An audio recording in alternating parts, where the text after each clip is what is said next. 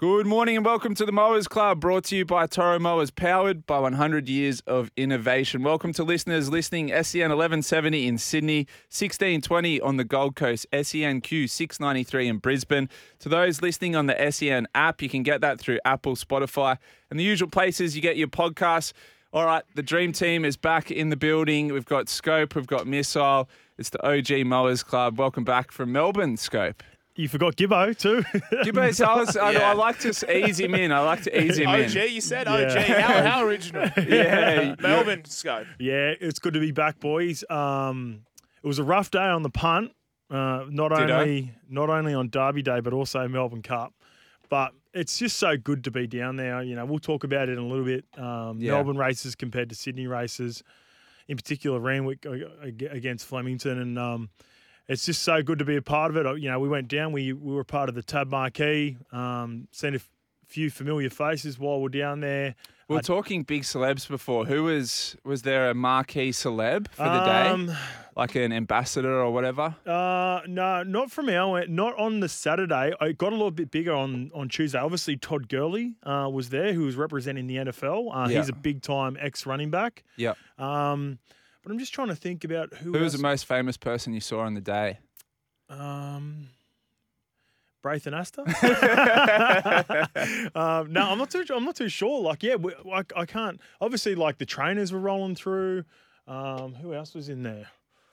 There wasn't anyone like of note on the Saturday. Like I said, it was a lot bigger on Tuesday. Yeah. So I think, you know, with Saturday, it's a little bit different because Derby Day, and it's the weekend.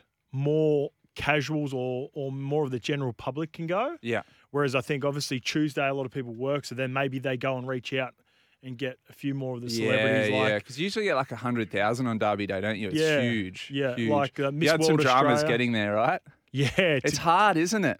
What, getting in? Yeah. Yeah. So it took traffic, Ubers, like traffic in that whole suburb, lineups to get down that big driveway to get in near where the bird cage is. Tough work. Yeah, they blocked off one of the streets that one of the Uber drivers went down, and apparently, you know, there was just this like U-turn of Ubers coming in and out of this street that was blocked off as well. So madness. It took us. We left at 11:30. We got the Uber at 11:30 from the hotel, and we didn't get in until 10 or 20 past 1. Yeah, into the race course. So and you it was missed what, first two races? We got the start of the second race. Second, yeah. Not that you missed much on the punt anyway. Yeah, saved it a little bit. I was showing my girlfriend, you know, all the outfits for the boys, and she's saying, geez, all the boys are looking sharp. Obviously, there's a strict dress code. I was thinking, I reckon we've entered a new era, and probably more your age demographic, maybe even Braith and Willie, they're in their 40s now and below. Of it's no longer a joke of. It used to be when I first started going down to the races, some of the Melbourne people would joke about, you know, rugby league players, you know, they don't dress properly, or they're a bit scraggly, or, you know, top buttons undone and I don't know, whatever it is, mismatched socks or whatever. But now rugby league's brought itself up to the level. They're sharp, they're dressed right, and they're representing. And I think that's the next generation, right, of a little bit more effort and thought into outfits, grooming, all that stuff. Yeah, for sure. I reckon social media is a massive part of that. 100. Like and then when you go down, and we ran into a whole heap of AFL players while we're down there. He's probably a big name in AFL circles, Jordan DeGoey. And how's he going? Yeah, good. He's a good guy. Is Hey? he sober? Yeah, we had a couple of sneaky ones too. Yeah, we had a couple Yeah. of beers together and had a good chat and talking about the grand finals back to back, and that was pretty good. But like the AFL boys are a different level of everything. It feels like they're always 10 years in front of us. They always look in the Mickey. They've got the nice suits. You know, because the races are so big. Like they're bigger. I feel like they're bigger down in Melbourne. And a lot of the boys have either, you know, been involved in horses or whatnot. So they do the races properly. They're always looking good. You know, with Jamara, Yuli Hagan as well, the number one pick for the Western Bulldogs. He was looking the Mickey. I think the other thing down there is the races are such a big social event, but also all the sponsors and stuff around it. So I remember the first time I went down to the races was when I first met Rose, and we're going to Derby Day. And her mum called me maybe a couple of weeks before the races and said, "Oh, what are you wearing to Derby Day?" And I was like, "I don't know, like whatever." And she's like, "Oh, who's dressing you?" And I was like, what? And she's like, who's dressing you? And I was like, I don't know, I'll just pull something together. She's like, oh, don't be silly. Like, reach out to us. Like, get your manager to reach out to a suit brand or whatever. And I can't remember who he reached out to in the end, but like, got dressed, had a stylist and all that. And that was just normal for athletes or whatever in Melbourne to have stylists, males, stylists, suit brands, all that stuff. And then off the back of that stuff, I ended up getting sponsored by Hugo Boss. And they'd be like, oh, Races is coming up in a month. Come in store, do a consulting session with the stylist, pick out this, that. Like it was full on. Yeah. But in Melbourne, that was like the norm. Didn't raise an eyebrow. They're like, that's what you do for the races. And like Rose would start planning her outfits, and even she'd be seeing stylist or, morning of the races, they'd be going to hair and makeup like 3 hours. She'd be up at 5 a.m. to go do hair and makeup, fake tans, it was so serious. And then you come back to Sydney and go to the races at Randwick or whatever, and people would rock up wearing like chino pants and no tie. Yeah. You're like, oh, there's a different culture for sure. around the birdcage plays a big part in that for sure, because it's like another level. The it's amount like of media is crazy, isn't it? The Yeah. amount of media, like you walk in those gates and there's like, it's paparazzi everywhere. Yeah. Did you experience any of the Blue Hair Brigade? I know that there was protests. I think that could have been something different, protest in and around the carnival. But I feel like a few years ago there was a lot of people saying horse racing is bad, blah, blah, blah.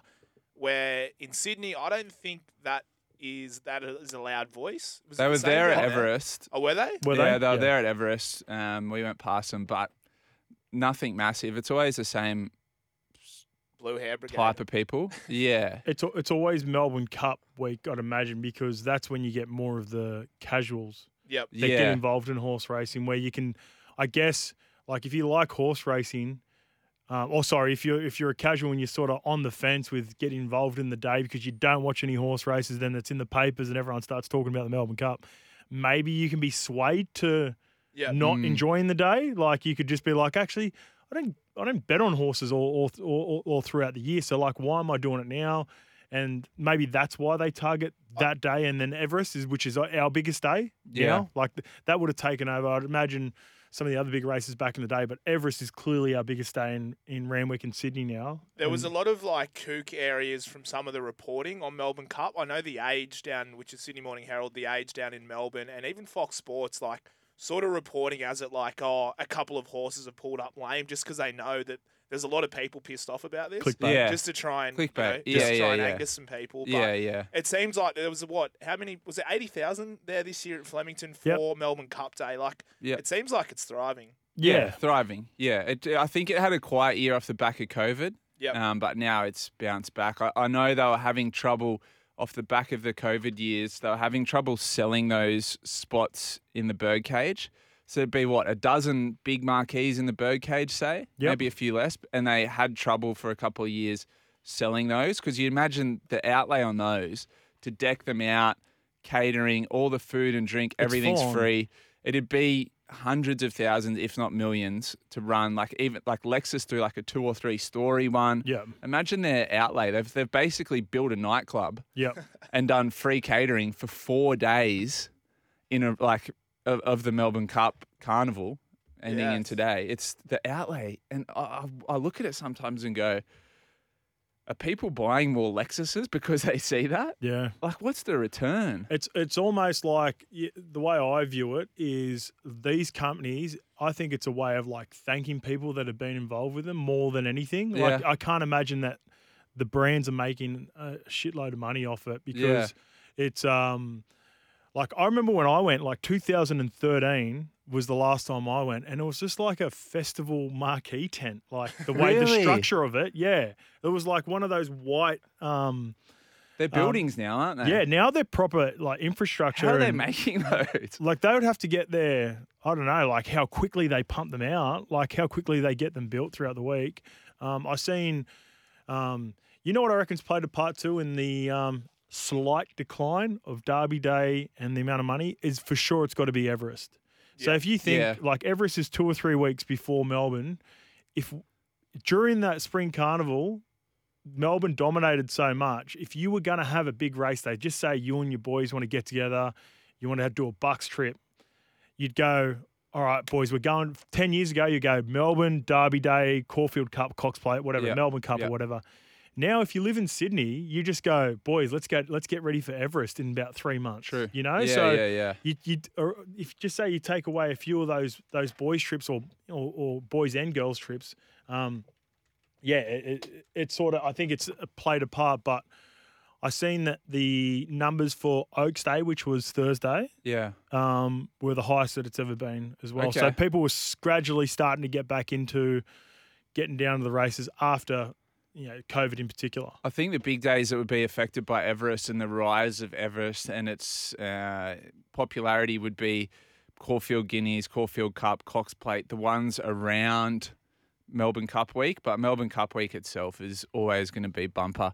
I was listening to some podcasts this week. The Inspired Unemployed is one that I like. It's a bit funny. It's a bit different. And it got me thinking about podcasts as a platform and what started out for me, like listening to podcasts. And I wanted to ask you guys. So the first podcast, or the one that kind of got you into that new medium of media, what started you guys on podcasts, and what's your range of podcasts that you listen to today, including, of course, the Mowers podcast. Of course, we always started the Mowers. You started SEN, but the OG for me was Joe Rogan. He always had different sorts of guests that I probably just hadn't listened to before, and it started to expand sort of my thoughts of what's happening around the world a little bit more. Like we joked about it during like the COVID times, was when you wanted to find out information about like something that was happening to a certain level, obviously that you've got to do your research and look into things, but you'd go on Joe Rogan and listen to whatever expert he had on. Yeah. And that's how I based my sort of opinion to begin with. And then I listened to a whole heap of sports ones as well. Like I love my NFL and I love my NBA. So Chris Sims Unbuttoned is a good one. Pat McAfee over there for NFL. Bill Simmons for basketball I really like.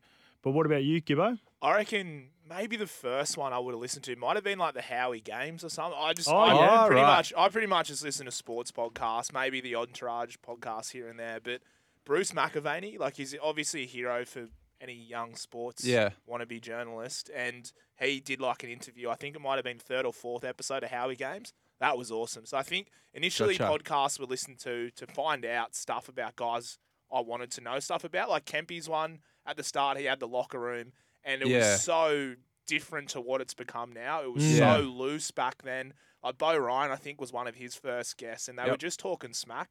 I guess like what's changing now is that looseness is sort of going a little bit in like those big reputable podcasts, because it's like, they got heaps of money behind them. They can't be talking heaps of shit. Sponsors have entered the game. Yeah, they're ambassadors. They got different deals. What about mine? You, was I started listening to one, so mine was completely separate from sport. I didn't really see it as, I guess I viewed it more as like an alternate radio option, and I've originally listened to one called King and the Sting, which was Theo Von and Brendan Schaub. Oh yeah, he's and awesome. I listened to, I'd seen some clips online like, this is hilarious. What's this podcasting stuff all about? Used to listen to that and think it was really funny. And off the back of that, then went from there to Joe Rogan, whereas a lot of people went the other way, Joe Rogan to Brendan Schaub. Yep. So I started listening to some Joe Rogan. I was like, I really like this long form where people can talk a bit more and you get to know more about them. I wonder what there is out there in Australian sport. And that's where I stumbled upon Kempy. Yep. And he was doing his locker room chats. And I was like, I get to hear about rugby league players away from football, which I find the most interesting. We know what Cam Munster's like when he plays and when he does post-game interviews and says all credit to the boys. Yep. But what's he like outside of that? And I found that fascinating. And then from there, I stumbled upon the Hello Sport Boys who came on Kempy's podcast. And then that was almost a combining of two worlds of comedy or everyday kind of bloke humour and sport. And I was like, that's a bit of a sweet spot for me. And that's been kind of my go-to since then. Just on that, so we're going to have Tom from Hello Sport on the podcast, on the Mowers podcast, or on the Mowers show today, to chat about sport at school. I was listening to their podcast this week, heard a really interesting stat around, well, first there was a news article around the beep test and some sections of the media and the population saying that the beep test is bad for kids.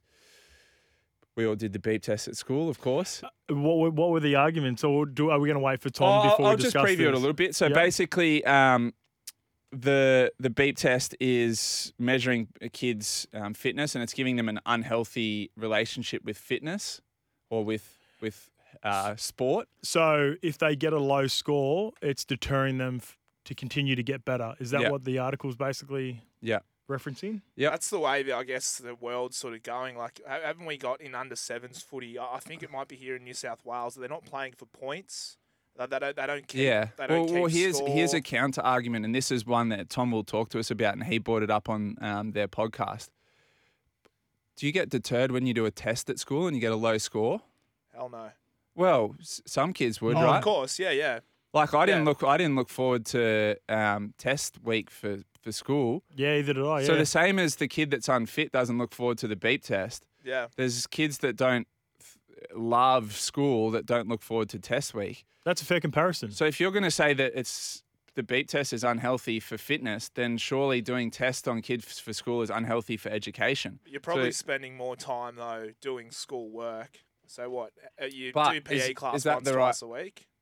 Well, that's what we're going to talk to Tom about. Are kids doing enough exercise? What are the stats at the moment around kids' sport participation, even things like obesity and health, which all relate to that? So that's going to be a really interesting segment. We've got some excerpts from their podcast. We're also going to have Tristan Merlehan on from Top Sport. We're going to give you some odds, hopefully get our multis back on track. It was a bloodbath of a weekend. Well, not for the Kiwis, it wasn't. I had the line. That was my bet. Was them at the line minus 12.5. Yeah. I could have actually gone 13 plus, which would have been paying like $12. Yeah. Well, I got a bit greedy. I had the Kiwis head to head, but I needed Joey Manu to score as well. And he didn't he was doing everything else but scoring. And both wingers, Timoko scored. Yep. Oh, filthy. So the back four, but Joey, and then there was a period where I think there was like a loose ball and he sort of dived on it, but there was like a knock on before it, and he sort of rolled over the try line. So yeah, we'll just sums up my weekend on the punt. That you get the Kiwis at like $3.50, $4, and then miss out on Joey Manu. We'll talk a little bit more about the Pacific Championship because we haven't been with you since then. We'll also have Magic Mike in studio to preview UFC 295, which is tomorrow. Massive card there, 2 title fights. We'll talk a little bit of races. We'll try and get ourselves back on track. Plenty more sports that have been played overnight, score updates. You're on the Mowers with a very fresh and rejuvenated Scope and Missile. Welcome back to the Mowers Club with Scope and Missile. Heaps of texts coming through. We'll try and get to as many of those as we can throughout the show. Mystery Man says, yes, King and the Sting. Massive Theo Von fan here. I know Mystery Man is a big UFC fan as well, so we'll have Magic Mike in to preview UFC later in the show, Mystery Man. I love Theo.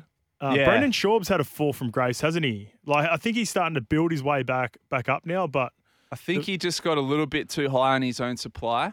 Yeah. Like Theo Von was the GOAT, and he was the reason I listened to that, and he left that podcast. They're still friends. He had a run-in with Bobby Lee. Yeah, it was something around that. Yeah. Schaub has fallen off a little bit, but Theo Von is hilarious. He had Tucker Carlson on. Did you watch that? I seen little clips of awesome. it. Have you seen when he does stuff with what's his name, Caleb Presley? Oh yeah, they're hilarious together. Very funny. Yeah, Barstool Sports. Score updates overnight, Scope. A bit of NBA news, which I know you'll like to discuss. Giannis scored 54 points as the Bucks went down to the Pacers. Giannis, is he still kind of top of the NBA? For sure. The Bucks are just trying to figure out what they're doing with Damian Lillard as well, who just went there. He's probably the biggest star that changed teams over the offseason, over the break. I was hoping he was going to go to the Miami Heat, but Tyrese Halliburton is a really good emerging young star. He can do it all. He facilitates well. He can shoot. He's a good defender. The Pacers are a sneaky good team. They're a low-market team, just like the Bucks. Are we sort of 4 or 5 games in now? More. They'd be close to 10 games, I reckon. Because they get so many in a week, don't they? Yeah, they play about 3 games a week. So that's insane. So probably a little bit early, but who are the big players this year? the Nuggets will be up there again. Yep. Jokic, when he's on, is very hard to stop. He's very hard to defend, and then they've got really good role players: Jamal Murray, Michael Porter Jr. But the NBA, this is why the NBA's got really competitive over the last couple of years, I reckon. So it's not just dominated by one or two teams. LeBron was so dominant for so long in whatever conference he was playing at, whether it was East, representing the Miami Heat, or Cavs during his time there, that he would often, it might be competitive throughout the season, but you just know LeBron and either the Heat or the Cavs were going to roll through the East. And then even when he went over to the Lakers, they probably haven't had as strong a lineup, and he's getting a little bit older, but you just knew that he was going to be thereabouts. Now they're he's 39 years old. Yeah. So he's taken a bit of a dip now. Anthony Davis probably just isn't producing like a lot of people would think. Yeah. With the NBA, I always find it really funny here in Australia, like the Nuggets won last year, right? And you always see a few people pop up on your socials, like lifelong Nuggets fan, love the Nuggets, blah, blah, blah. I'm like, were you really a Nuggets fan, or where does that come from? But what's the life cycle of an NBA franchise from, for example, in the rugby league? If you've been a Tigers, Bulldogs, Dragons fan, you've struggled for best part of a decade now. But is the NBA cycle for a franchise shorter? Like, do they come from bottom to premiership contenders because of draft picks, because of ownership, quicker than an NRL cycle? I feel like it's a little bit different now. Back in the day, it would have been the more consistent franchises, like the big franchises like Lakers, Celtics, all these sorts of franchises. Now, with social media and your own branding, you can afford to play in the smaller cities like Milwaukee Bucks, like the Pacers, have Denver. Your own profile, own brand, and still be able to create something outside of basketball. Whereas where if you weren't in LA, Miami, Boston, New York, back in the day, then it was very hard to build your brand. Yeah. And in the AFLW, thanks to Bing Lee, better living every day, the Sydney Swans are into the finals. They'll take on the Gold Coast Suns tonight at 7:15. They had an impressive performance this year. They've won 3 straight wins to end the season and get into the 8. Last year, they didn't win a single game, so massive turnaround from the girls there. One change for the Bloods with Irish import Paris McCarthy returning to the side. The winner of this game will play the loser of the Crows-Lion match. Great service, great brands, great value. Now available in-store and online at Bing Lee. Better living every day. Welcome back to the Mowers Club with Scope and Missile, brought to you by Toro Mowers, powered by 100 years of innovation. All right, we previewed this in the intro, Scope. We want to talk school sport, school activity, sport for young kids. And the reason I got thinking about this was listening to my favourite podcast during the week, the Hello Sport podcast. We're joined now by one of the hosts of the Hello Sport podcast, Tom Birmingham. Welcome to the Mowers Club, Tom. G'day, Mowers. Thanks for having us. Can I just say quickly before we get into this school sport topic, I told my girlfriend that you were coming on the show today, Rose. You met her the other week at the Rosé party. Big Day Rosé. The Big Day Rosé party. She said, "Oh, I love Tom. He was so nice." She said, "I used to hear you listening to the podcast, and when I was listening, I think I preferred Eddie's voice, but now I've met them. I'm a big Tom guy." So you made a lasting impression. I don't know what you said or did while I wasn't there, but big impression on the missus. Yeah, she's only human, mate. She's only human. Look, you just got to be friendly to everyone in this life, mate. I don't know what I said, to be honest. There was a lot of rosé consumed, so I think it was all above board, Missile. Very good. All right, I want to play a little excerpt from your Thursday podcast where you spoke about school sport and the beep test in particular, then we'll chat off the back of that. More than 80% of Australian children are not meeting national guidelines for physical activity, and 25% of Australian children and teens are now either overweight or obese. So what's the percentage? 25% either overweight or obese. Not enough beep tests. Well, more beep tests. I wonder whether you should be mandating exercise in school more. Yeah, so listen to that, Tom, and this is a good cross-section of the population here. So we've got Scope, who went to a sporting, would you call it a sports school? Yep. I went to a Catholic co-ed school in Port Macquarie. You were a private school boy here in Sydney, Tom, and Gibbo, our panellist, our producer, he was a public school student. Yes. So I wanted to ask you... Thank you. I wanted to ask you first, Tom, what was a normal week like at Scott's College for sport, for PE, whatever sort of physical activity you guys were doing? Yeah, we were trying to remember this the other day. I'm pretty sure you had to do PE twice a week, and like there was a very low sort of standard of like whether you wanted to get out of it or not. You just basically had to say you forgot your clothes and you didn't have to do anything. And then I think then it was like 2 trainings. So like for whatever sport you did, which again you could get out of quite comfortably with an injury or anything. But it wasn't heaps. So it was 2 PE, 2 trainings, which again are like an hour, and then that was it. Yeah. And what about you, Scope, at a sports school? So for sports school, we were obviously recruited. We were the first sports school in Australia too, by the way. So it was like the start of it. I was recruited to play footy. So we did from year 7 till 10, we'd train in the mornings at like 6:30 before school started for about an hour and a half. And then we had PE as well, where PE would be practical twice. We did PE twice a week. Early in the week, it might be in class, and then later in the week, you do a practical session. So I was doing at least 3 forms of physical activity, but then also like because we're all sportsmen, handball at lunchtime, footy up on the oval at lunchtime, cricket during summer. Yeah. So my school, we were PE prac once a week, which is when you had to bring the change of clothes. And by the time everyone went to the change rooms and changed clothes and came back out, you might have, 30 minutes on the oval? Max. And then we did school sport once a week. And by the time we got to year 11 and 12, PE prac was elective. PE was an elective subject. So most of our school wouldn't have done PE, which was surprising. But I don't know, it's a bit of a nerdy school, I guess. And then school sport dropped out in year 11 and 12. So you could do study period instead of that. So for most kids in year 11 and 12 at our school, there wasn't any physical activity in we a had week. an elective called sports science. Did you have that as well, where you could select that? And when that we was were like younger, it was another form of PE for year 11 and 12. So Yeah. if you elected to do that, being a sports school, we obviously had that filled with 2 classes of 30 plus. Yeah.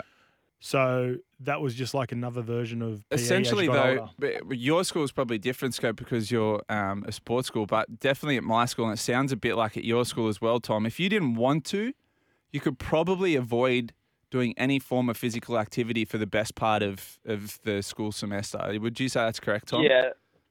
Yeah, for sure. Like, and again, for those that didn't, like, I really enjoyed just sort of, it wasn't like exercise to me, right? So, it was, I like playing footy, touch at lunch, all that sort of stuff. But in terms of what was mandated, and only on reflecting upon it, like just on the podcast the other day, was I sort of like, oh, geez, you really weren't made to do that much. And I remember in every single class, the same sort of usual suspects would get out of it quite comfortably if they wanted to.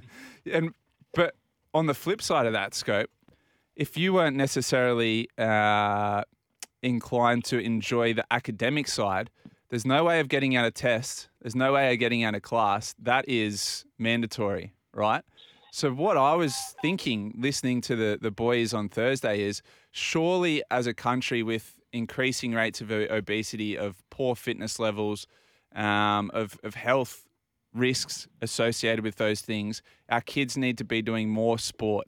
And for most parents, either the financial strain or the time constraints around their own personal work prevent that from being before or after school. So surely we need to be doing more in schools to getting our kids fit and healthy. Yeah, you bring up a good point. Academically, you've got to be to a certain level, certain standard. So why shouldn't we have those sorts of standards on physical activity? I just think that makes a lot of sense. I don't know why it should be on the school, though, to enforce, like, kids being not obese. Like, I understand that, parents are probably under time or money constraints, but schools are there to give people a good education, right?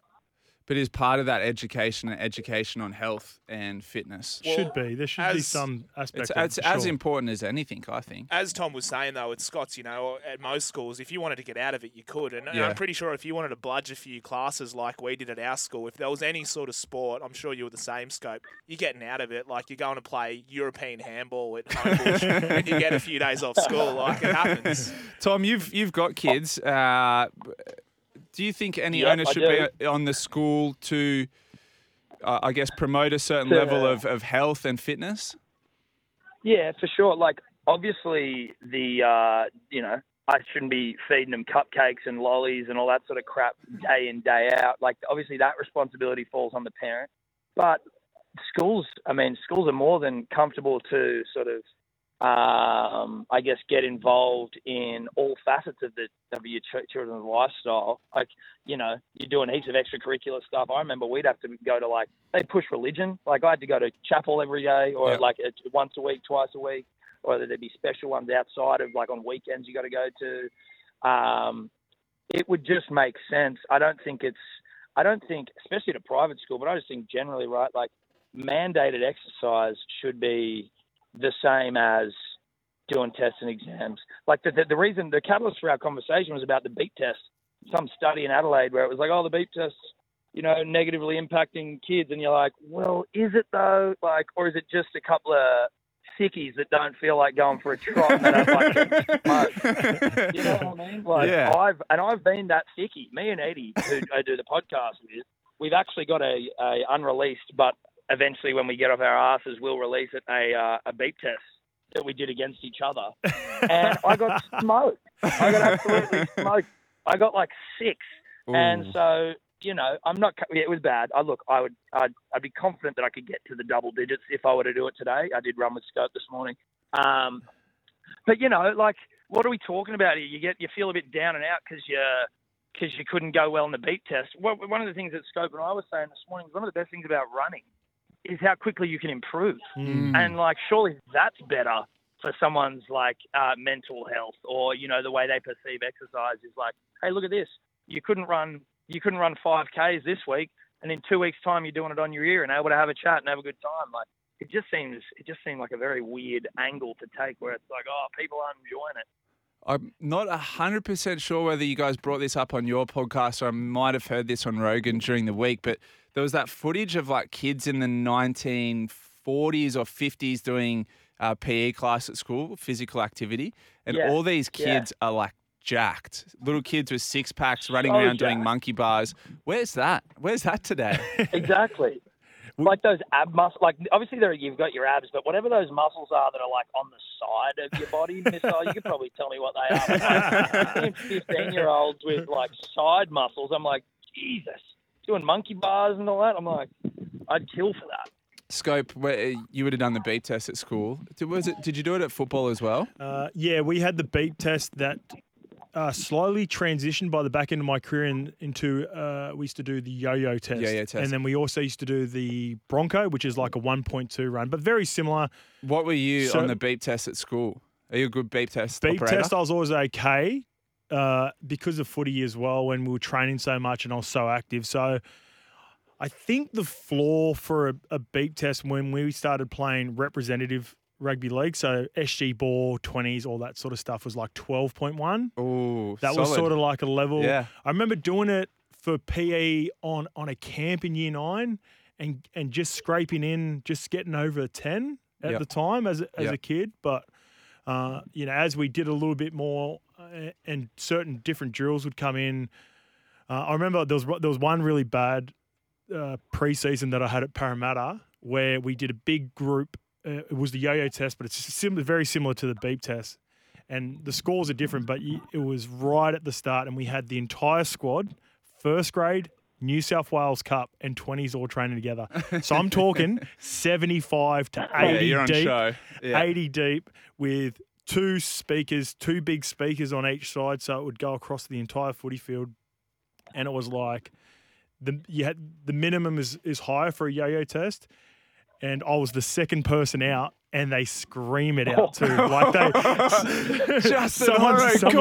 someone's got like a microphone at the end of both sides, and it was this big Islander boy who would have weighed $135. We've changed. Like he was a big boy. He always struggled at the conditioning. I'm not going to name his name. He didn't end up playing first grade. And it was his name. The very next set, it was Horro gone because I missed the line. I missed the line twice. You get a warning. Yeah. And I missed the line second. And everyone gave it to me. And I had PTSD from that one beep test, yo-yo test that I made sure every time I did the yo-yo test after that, I was like at least above the median. See, motivation. I got a bit of PTSD from that and hearing them missing the line. I know that. Like, you miss that line, they're like, oi, come on, keep it up. And then you're trying to hammer it through and you're like, I'm not up to this. Tom, I just wanted to ask you quickly while you've got you on the line. You're a massive Eagles fan, I guess, in some ways an ambassador for the club. A lot of the footage coming out over the past couple of days of players in their new jerseys for the first time.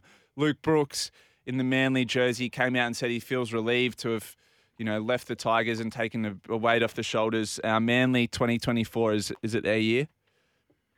Oh, absolutely, mate. Look, I'm always confident we're going to win the comp. Eddie's the same. But then when you see Brooks in there, he's looking good.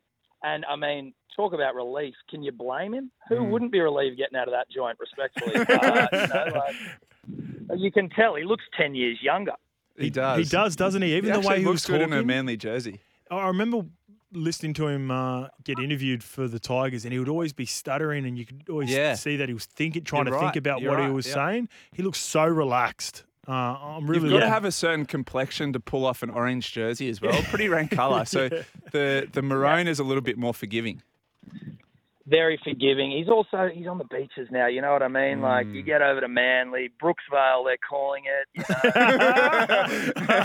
I like that. He's already got the tan going. He looks fantastic. So I think he's in for a massive season. The initial signing, the shock of the signing, where you're like, oh, okay, Brooks hasn't played a finals in his career. Okay, sure. But then you see him in the jersey and you go, I understand now. We win the comp and we win it easily.